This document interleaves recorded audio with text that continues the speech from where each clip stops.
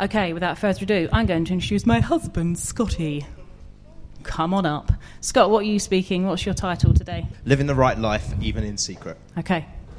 Good luck with that. Thank you. The support of a wife is a wonderful thing. Right, good morning, everybody. Lovely to see you here. As we might have seen, if you've been here yesterday, Katie and I have been asked to host this seminar stream this week on real life, real questions, real answers. This seminar stream came out of the response cards from last year, looking at the themes of the biggest issues that people were raising that they wanted dealt with at Newday. So that's what we're looking at today. We're looking at the secrets side, the secrets and living life in secret in the right way. So Katie and I moved to Lancaster. Does anyone know where Lancaster is? Yeah. 3 of us. Yeah. Basically, if you keep on going north and just before you hit the Lake District, there's Lancaster. And we moved there in 2008 to plant a church plant a year after we got married. And there were 6 of us who started in a lounge, feeling really, really daft, praying that God would do something amazing in our city. And we've been so blessed to see that the grace of God has been powerfully at work. And since then, we've seen a number of other church plants in and around our area that we've been either indirectly or directly involved in. So there's other places like Christchurch, Blackpool. Yeah. There's one person in that church plant. Christ Central, Preston. 2 people in that one. And also we planted church in Gothenburg. Yeah. So that gets a bit more of a woo. But really, really exciting to see that actually in a short space of time, God has been incredibly gracious to us. And what I want to say right from the start is it can sound amazingly impressive. You can maybe be thinking, oh, wow, Scott must be a really impressive individual to have been involved in that. And can I just reassure you, I'm really, really not. That it is a testament to the power and grace of God at work that churches are planted, people are saved, and the gospel is preached. And you know what? There's a message today that I want people to hear, which is God is a God of grace. And actually, that is our knowledge. So we started meeting publicly in Lancaster in about 2011. And that was about 2 weeks or so before our first son was born. Just a top tip for you. If you're going to plant a church, don't have a baby at the same time. Very, very stupid. But he was born. And do you know what? Max has taught me some wonderful lessons about life. He's now 5, so he's over at the kids' work today. He's enjoying himself a lot. But he taught me something about secrets sometimes can go public. Secrets sometimes can go viral. And I remember one bedtime, and I put Max to bed most nights if I'm around. And often at night, because he wants to stay up a bit longer, he will ask questions of deep theological significance, such as, Daddy, when is Jesus going to return? Or, Daddy, what did Jesus do on the cross? All of the questions that he knows will take me a bit longer to answer, will give him a bit longer staying up before he goes to sleep. But faithfully, about probably a year ago, Kate? About a year ago, Max asked me the question that every parent thinks the child will ask them, but probably around about 7 or 8, not around about 4. And he said, Daddy, where do babies come from? And Kate and I always talked about this. We're going to be straight with our kids. So we're going to tell them. We're not going to hold back. And obviously, as much as I could hear that voice in my mind saying, we're going to tell him straight, I was also thinking, he's 4. So how do I explain this to him? So I went about it in the best way that I possibly could, you know. And I was thinking, I'm going to be honest. I'm going to tell you how these things happen. So please don't report me to... Is there anyone from social services in here today? Please don't report me. But I told him what's happening, and he kind of went like that, nodded, went, yeah, okay, I get that, okay. And then, okay, do you want to ask anything else, Max? No, that's all right. Okay, God bless you, night, goes to sleep. Anyway, I went to work the next morning and got a phone call from Kate saying, Max has been saying some really strange things this morning. And I was like, what do you mean? He got up and he was in tears because he said, Mummy, I don't want my balls to turn into babies. Epic parenting fail. So there was I thinking a little one-to-one conversation. My son would never go viral at Newday, but there you go. Daddy, I don't want my balls to turn into babies. Never mind. So So what is it about today? Living the right life, even in secret. Now, the point I want to start with is a really harsh one. And in Luke, in the book of Luke, Jesus says this: "For there is nothing hidden that will not be disclosed, and nothing concealed that will not be known or brought out into the open." We're told numerous times in the Bible that God sees everything. In Matthew chapter 6, what we're told is a number of things that Jesus encouraged us to do. He says, well, when you pray, or when you fast, or when you give, and all of this, he says, do it in secret. So not only is there things that can go bad in secret, but there's things that can honor God in secret. And he says, when you do these things, do them in secret.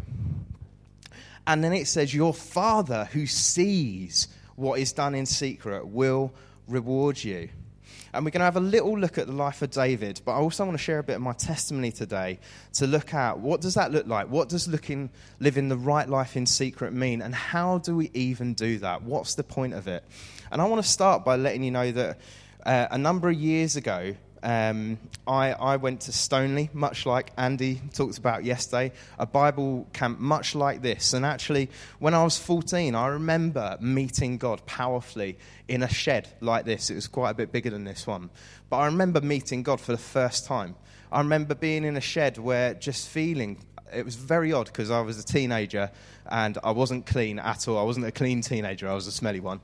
And I remember just feeling clean from head to toe. And I remember having been camping for 5 or 6 days. I struggle to not smell as it is already, and we're on day 3. But I remember feeling clean head to toe because God had made me feel clean. And actually what happened is I walked out of that room and I felt a lightness in my spirit. I felt amazing. I felt, wow, God's made me right. God's done something in my life. He's made me new. And actually what happened after that was I had no rooting, no grounding, and you know what? I fell away from God. I fell away quite badly. As a 16-year-old in particular, I got involved in a relationship that I shouldn't have got involved in. I went the whole way, and I did everything you're not supposed to do in a relationship. After that relationship finished, and it was a very difficult one, I remember being very, very depressed, very, very low, and turning to drinking with friends and trying to fill a gap in my life where I was just unhappy and unsatisfied. And what happened was when I was about 17, I went back to a youth group meeting, which actually my youth group leaders just sat over here from that time, which is amazing. But I went back to a youth group meeting, and I'll never forget, I heard the message of the grace of God for me. And it totally changed my life. Because what happened was I found out that there was a God who loved me no matter what. A God that accepted me no matter what. A God that said, I welcome you no matter what. Even when I was asking the question, what, even me? Even rotten old me? Even disgusting me with all my sin and all the hurt I've caused people and all the pain I've caused people? Yeah, even you. And do you know what?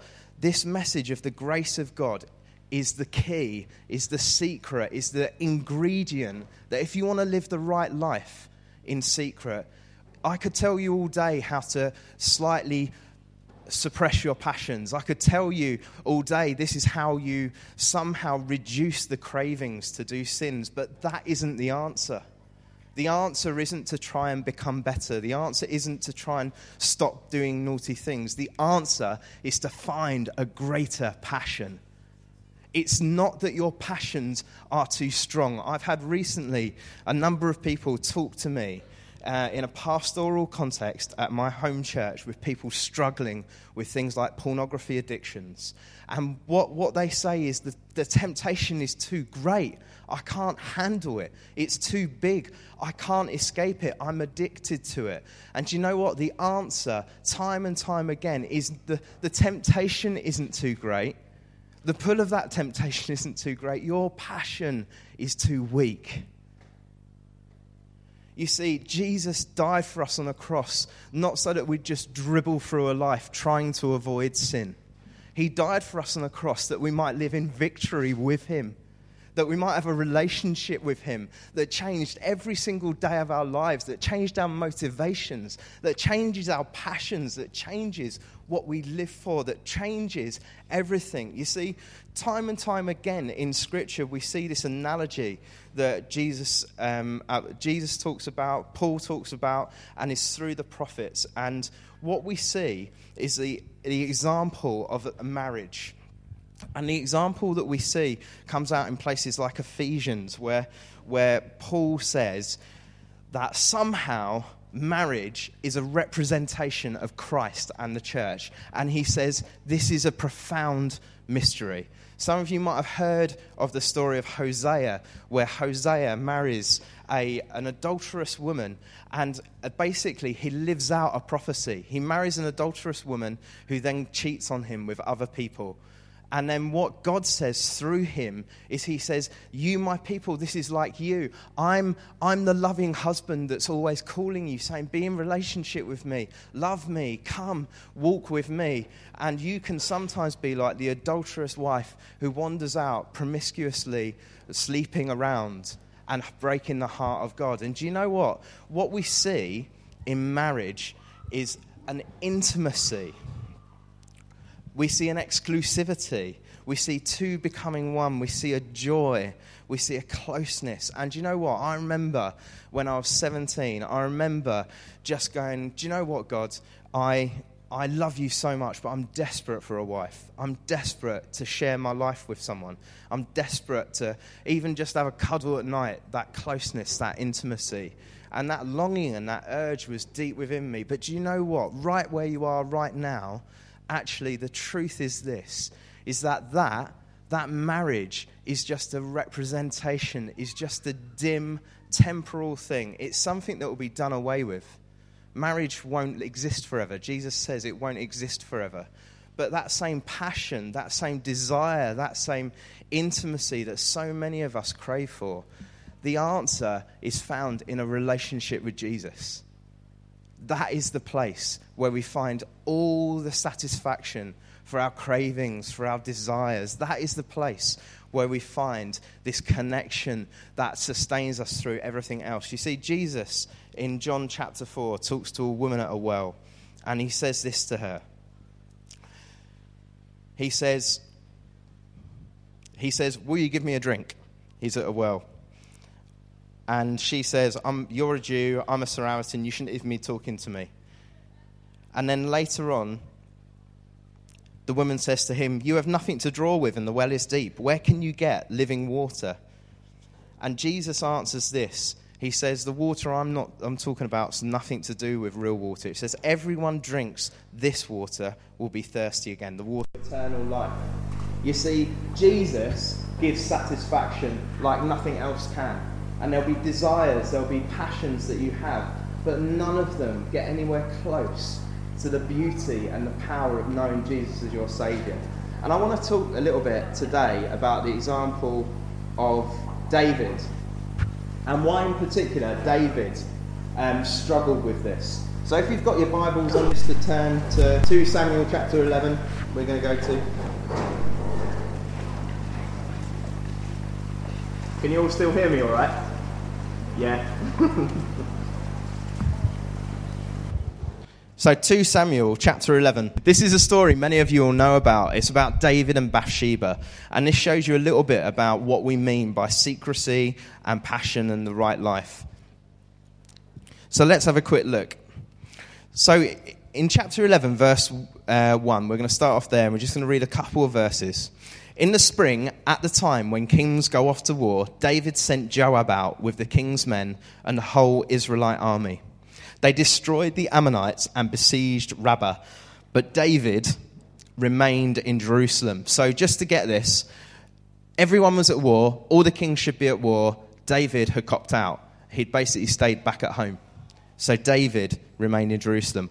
One evening, David got up from his bed and walked around on the roof of the palace. From the roof, he saw a woman washing. The woman was very beautiful, and David sent someone to find out about her. The man said, she is Bathsheba, the daughter of Eliam, and the wife of Uriah the Hittite. Then David sent messengers to get her. She came to him, and he slept with her. So what happens here is that David chooses not to go to war, chooses to cop out of a fight, and then he's walking around on his roof, to be honest, of getting up out of his bed a bit bored. Fundamentally, what happened is he copped out of a fight and he was bored. And what this led to was him seeing, he looks and he sees something that captures a desire in his heart, and he captures his attention, which is a beautiful married woman. Then what he does, and this is the amazing thing about this, is that he sends people who become complicit in his sin. He sends people who he says, can you go and get her and bring her over here? So do you know what? Living life in secret isn't necessarily on your own in your bedroom. Living life in secret in a way that's not honouring to God can sometimes be doing things with certain friends that you may not do with others. It may be living your life slightly duplicitously. So living one way with one group of people and living another way with another. And what David did here, with power as a king, these messengers served him, they would honour him, he knew nothing would come back, so he was able to live his life without integrity in front of them. So he sends off for her to come back, and then we find out later that Bathsheba becomes pregnant.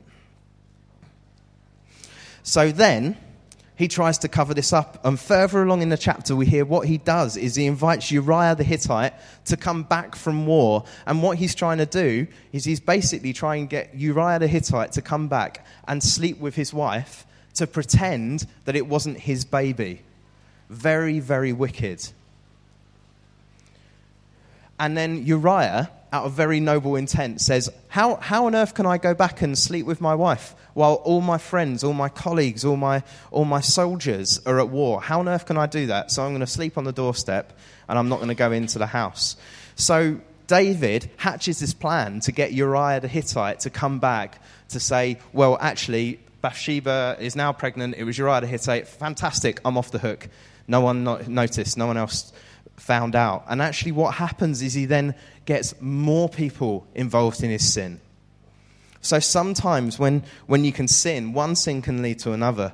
You can lie about one thing and that might lead to another lie. And here what David does is he then says, well, actually, I want you to send Uriah the Hittite to the front line of the warfare, where the warfare is the worst, and then leave him there on his own to die. So not only does David commit adultery, he effectively commits murder as well by allowing Uriah to go out and do that. You see, the great thing about this is that even an adulterous murderer can receive the grace and compassion of a loving God. Because actually what happens is Nathan comes to David as a prophet, and we read in chapter 12 actually that Nathan comes and brings a word to David, and what he basically says is, you did it. I know you did it. God told me you did it, and God is not happy. And that is exactly what happens to David. God is not happy. Now, some of you will be in a position where God is not happy. You know what you're doing isn't pleasing to him. And you know what? That doesn't devalue the grace of God at all. It doesn't devalue how much God loves you. And there is no sin that you can go through that isn't possible for the grace of God to overwhelm. So even adulterous murderer, what happens here is that David falls on his knees and repents. And Psalm 51 is a prayer of repentance from David. So if you want to turn to Psalm 51, I want to show you this is the secret, some of the secret that we're going to pick out of how do I combat this sin in the quiet? What happens when I let God down? What happens when I let myself down? And you know what? I've been in this place many times, and Psalm 51 has been a wonderful refuge for me, has been a great place to go when I've struggled with sin.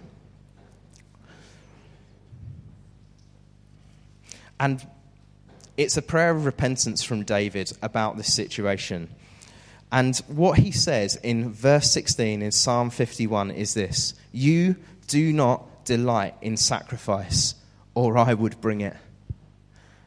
David effectively says the whole sacrificial system that was set up in the Old Testament, that was set up by Moses, is not what God wants. It isn't what he wants. And this is one of the most controversial verses in the Old Testament, because what he says is that will not bring joy to God. And he goes on to say what will. "You take no pleasure in burnt offerings. My sacrifice, O God, is a broken spirit, a broken and contrite heart. You, God, will not despise." You see, this issue is an issue of the heart. And David knew that. Even so much so that later on in Scripture in the New Testament, we refer to David as a man after God's own heart. How can we refer to an adulterous murderer as a man after God's own heart? Because he had this key. He knew that actually what God wanted from him was not perfect purity, but no relationship. He wanted a relationship with David. He wanted David's heart. He wanted David and him to be close and to love one another. And you see, this is the wonderful message of the grace and mercy and forgiveness of our Saviour. In Romans chapter 7, we see that God has brought about the law for people. And the law tells us we do not measure up. The law tells us we don't hit the mark. The law tells us we have sinned. And what we're told in Romans chapter 7 is actually that the law will never, ever cease. There's something about the law, that standard that you're supposed to meet, that you will never, ever hit, and it will never, ever cease. And actually, Romans 7 says you're married to the law. It says that you have a marriage to the law, and the marriage can only end by death. And the law will never die, so you will die. And the glorious truth captured in Romans chapter 7 is that the requirements of the law have been fulfilled in the person and the work of Jesus Christ on the cross for you. He was the only one who fulfilled the law fully. He was the only one who was holy. He was the only one who got it right. And you see, at the cross, what happens is this beautiful exchange. His righteousness got swapped for your filthy rags. And in that place, you have been given a new relationship to walk in grace. You're now married to another, which is Jesus. And he will tell you you're accepted. He will tell you you're forgiven. And some of you really need to hear that right here, right now, today. Some of you have come into this room feeling a mess, feeling trapped, feeling like I'm stuck in a pattern of behavior that I cannot get out of. And actually the truth is that God loves you and he has grace for you. And there is grace for you today. And it's not something you have to work up. It's a positional truth. You have died to the law and you are now declared accepted, forgiven, and loved. You see, most of us, though, go back to living a life as if we were still married to the law, or as Romans 7 says it, as if we were still slaves to sin. But the truth is, God has made us alive in him, and you are now a slave to righteousness. That's what Romans 7 said. If you've become a Christian, if you know him today, you are a slave to righteousness. In Psalm 119, I'm just going to quickly go through a couple of verses here. Verse 5, it says, "Oh, that my ways were steadfast in obeying your decrees."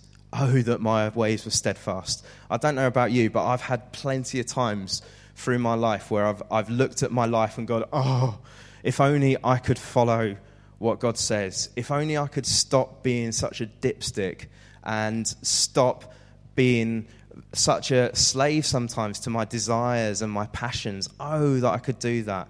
And do you know what? It's a universal challenge of purity for all of us. You're not alone if you feel that way. You are not alone. And he goes on to say in Psalm 119, how can a young person stay on the path of purity? And in this in verse 9, we start to get the answer. And it says this: by living according to your word. By living according to your word.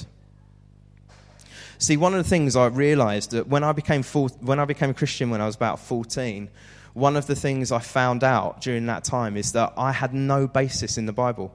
I had no understanding of truth. I had no idea what Jesus had done for me. I had no idea who he was or what the Bible said about him. And you guys have got a wonderful opportunity early in your lives to pick up this and read it and understand it. And there's a wonderful privilege that we have in this country, that we have multiple versions. You get the iPhone version of it. You can get Bible on your phone, Bible on your iPad, Bible everywhere. But rarely, few of us consume this. And what I found at the age of 14 is that I didn't consume this. And what happened when trouble came, which always comes, when temptation comes, which always comes, I had no root. And you see, what I found when I came back to God when I was 17 was that actually God gave me a passion for his word. So this is the first thing. How can a young man, how can a young woman stay on the path of purity? By living according to your word. You need to absorb this. You need to be passionate about it. If you want to find out how much God loves you, you read this.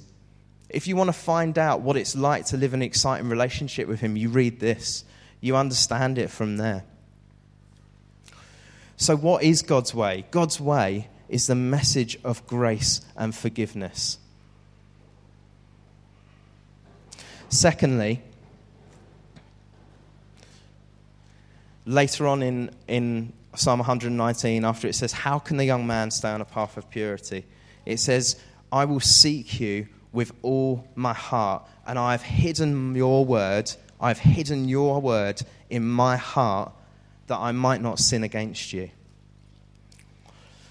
There's a proverb that says this: as water reflects a face, so a man's heart reflects the man. So why does Scripture call David a man after God's heart? He was a murderer, he was an adulteress. Well, I believe it was his willingness to admit sin and to repent of it. So what was David's response to Nathan's prophecy against him? He says this: I have sinned against the Lord. And that is step one to living a life that's in freedom. Step one to living a life that's in grace is to admit, I've sinned, I've fallen short of the grace of God. So I'm going to quickly conclude now. And I want to say there's 4 things that we need if we want to fight this pain and this problem of having hidden addiction and hidden sin. Firstly, you need grace. That's the first thing you need. I think sometimes it's really hard to forgive ourselves. And I remember as a young man really battling with things like pornography and really battling with hidden emotions in my mind. And do you know what? The only thing that sustained me through that time was knowing whenever I went back to God, there was always grace for me. It never ran out. That's what I learned, is that no matter how horrible my sin was, his grace was always bigger than it. His grace always was there. So you need more grace. You need to understand the grace of God in your life. Secondly, you need truth. And that's a twin element of saying, I know this and I understand it and I can put it into effect in my life. But secondly, truth, that helps you avoid sin. So what do I mean by that? Well, for instance, for me, it was the truth of understanding, why is pornography a bad thing to look at? Or firstly, is that the way I should be looking at sisters in Christ? No, it's not. Is that the way I want to look at the world? No, it's not. Is this God's way of doing marriage? No, it's not. And actually what I found myself with was armed with truth for each specific situation, for each specific temptation that I was going through. I remember once really, really battling with that issue as in my late teens, and I remember having had a period of long victory and feeling really good about not having looked at anything, having not fallen into temptation. And I remember actually being on a train going to work. So it must have been actually in my early 20s, going on a train, going to work. And I remember the person next to me, open sun, page 3, right in front of me. I was like, that wasn't even my fault. I didn't even do that. I felt cheated. But actually, I know it sounds daft, but immediately I felt, funnily enough, because I'd resisted temptation, because I'd filled it with truth, I immediately felt sad. And the reason I felt sad was I thought, there's a beautiful woman, a picture of which is in a public newspaper, and that should be shared only with her husband. And that is the truth of God. You see, when this fills our minds, when this fills our hearts, it arms us against the enemy. The more you give in, the more it becomes normal, the more you excuse it, the more you feel it's okay. But truth comes against bad behavior. It comes against sin. It's uncomfortable, it's difficult. But the more this gets a place in your heart, more relationship with God gets a place in your heart, the less space you have for lies and sin. Thirdly, you need to fight. See, David was led into sin as he copped out of a fight. And often, when we opt out of a fight, when we opt out of a mission, this leads to boredom. And do you know what? Some of us here are bored. Some of us have fallen into sin because we haven't got anything better to live our lives for. And do you know what? There are people out there today, in your schools, in the places where you work, in the place that you connect with, who need to hear about Jesus. Can I tell you, one of the best fights against the life of sin is to start living for Jesus and go on that adventure. Try preaching the gospel. Try telling your friends about Jesus. Try coming up to Lancaster and helping us plant a church again. Or try coming somewhere and get involved. Get on a mission. Tell people about Jesus. Encourage your friends. Go to your youth group. Pray for people in your youth group. Bring words over them. You see, we're on a mission with Jesus. Many of us are just flopping around in self-pity and in a spiral of sin. What you need is to be on an adventure with Jesus, because that is what he has for you.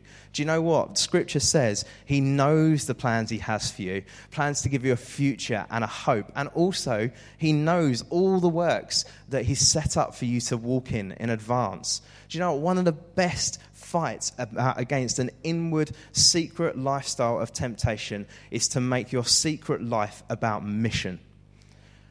How are you praying in your secret time? How are you reading the Word of God in your secret time? How are you giving your money in your secret time? That is mission with Jesus. And then lastly, I want to say this. And this is the biggest thing, this is the biggest key that I could hope to give you. How did I begin to resist temptation as a teenager? How did I do that as it was coming really hard? And I'm not saying I'm perfect and I've absolutely nailed it, because I absolutely haven't.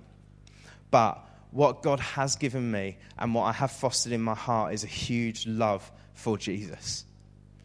And do you know what? Your love for Jesus and your passion for him and your acknowledgement that he was the one who went to the cross. He washed your feet on the cross.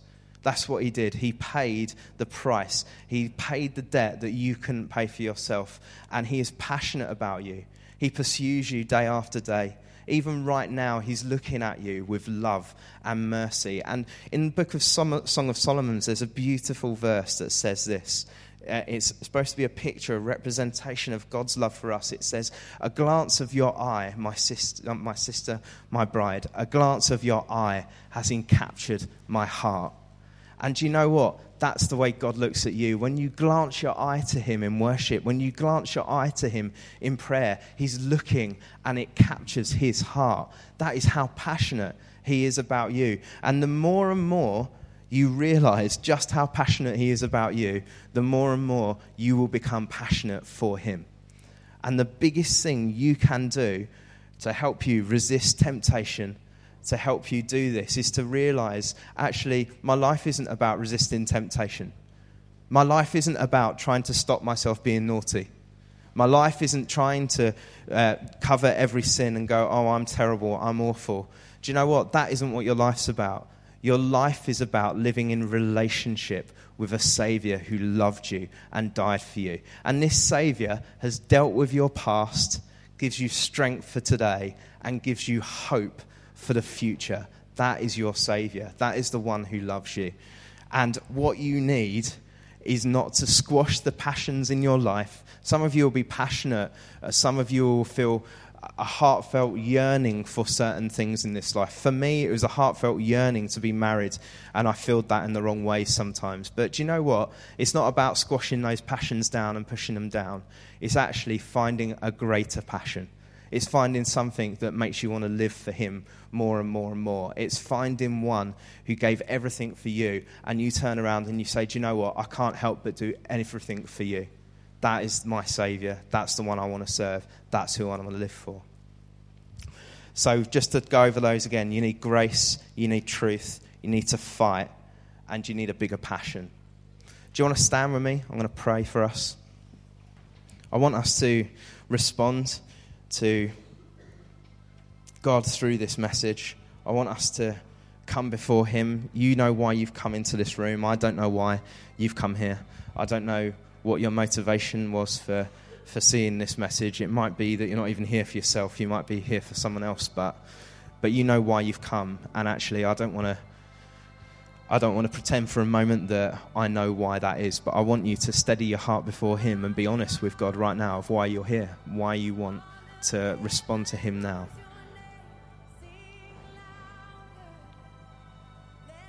Yeah, God, we say we're amazed by your love for us.